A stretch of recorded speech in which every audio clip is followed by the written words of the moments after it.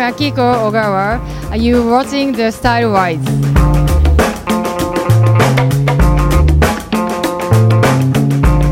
Well, the hair is just really simple. We're just doing hair into a bun, and then just adding bangs to all the girls. And the bangs are the fun part. You just do something a little bit interesting, change up the colors and the length of the bang. Just doing everyone really short. It's just a playful style. I think it's just something that's really simple and playful.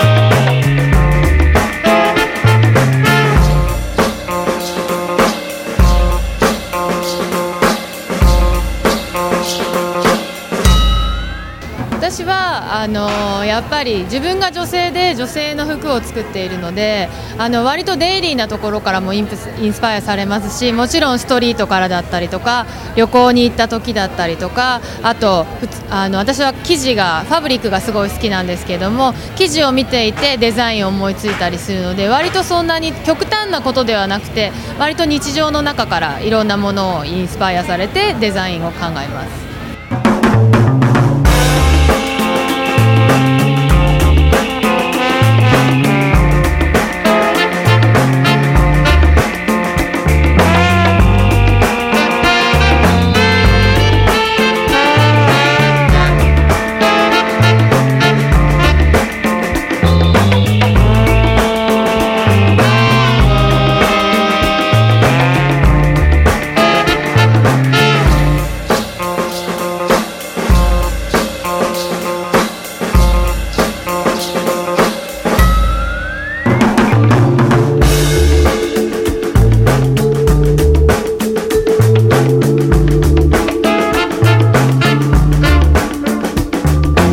カジュアルなラインも今回はあるので、ショーにも出てるけれども普段はなんですハイヒールを履くとパーティーにも行けるし、ジーンズやスニーカーと合わせると、普段にも着れる服があるので、私的にはすごいそういうところを見てもらえればなと思います。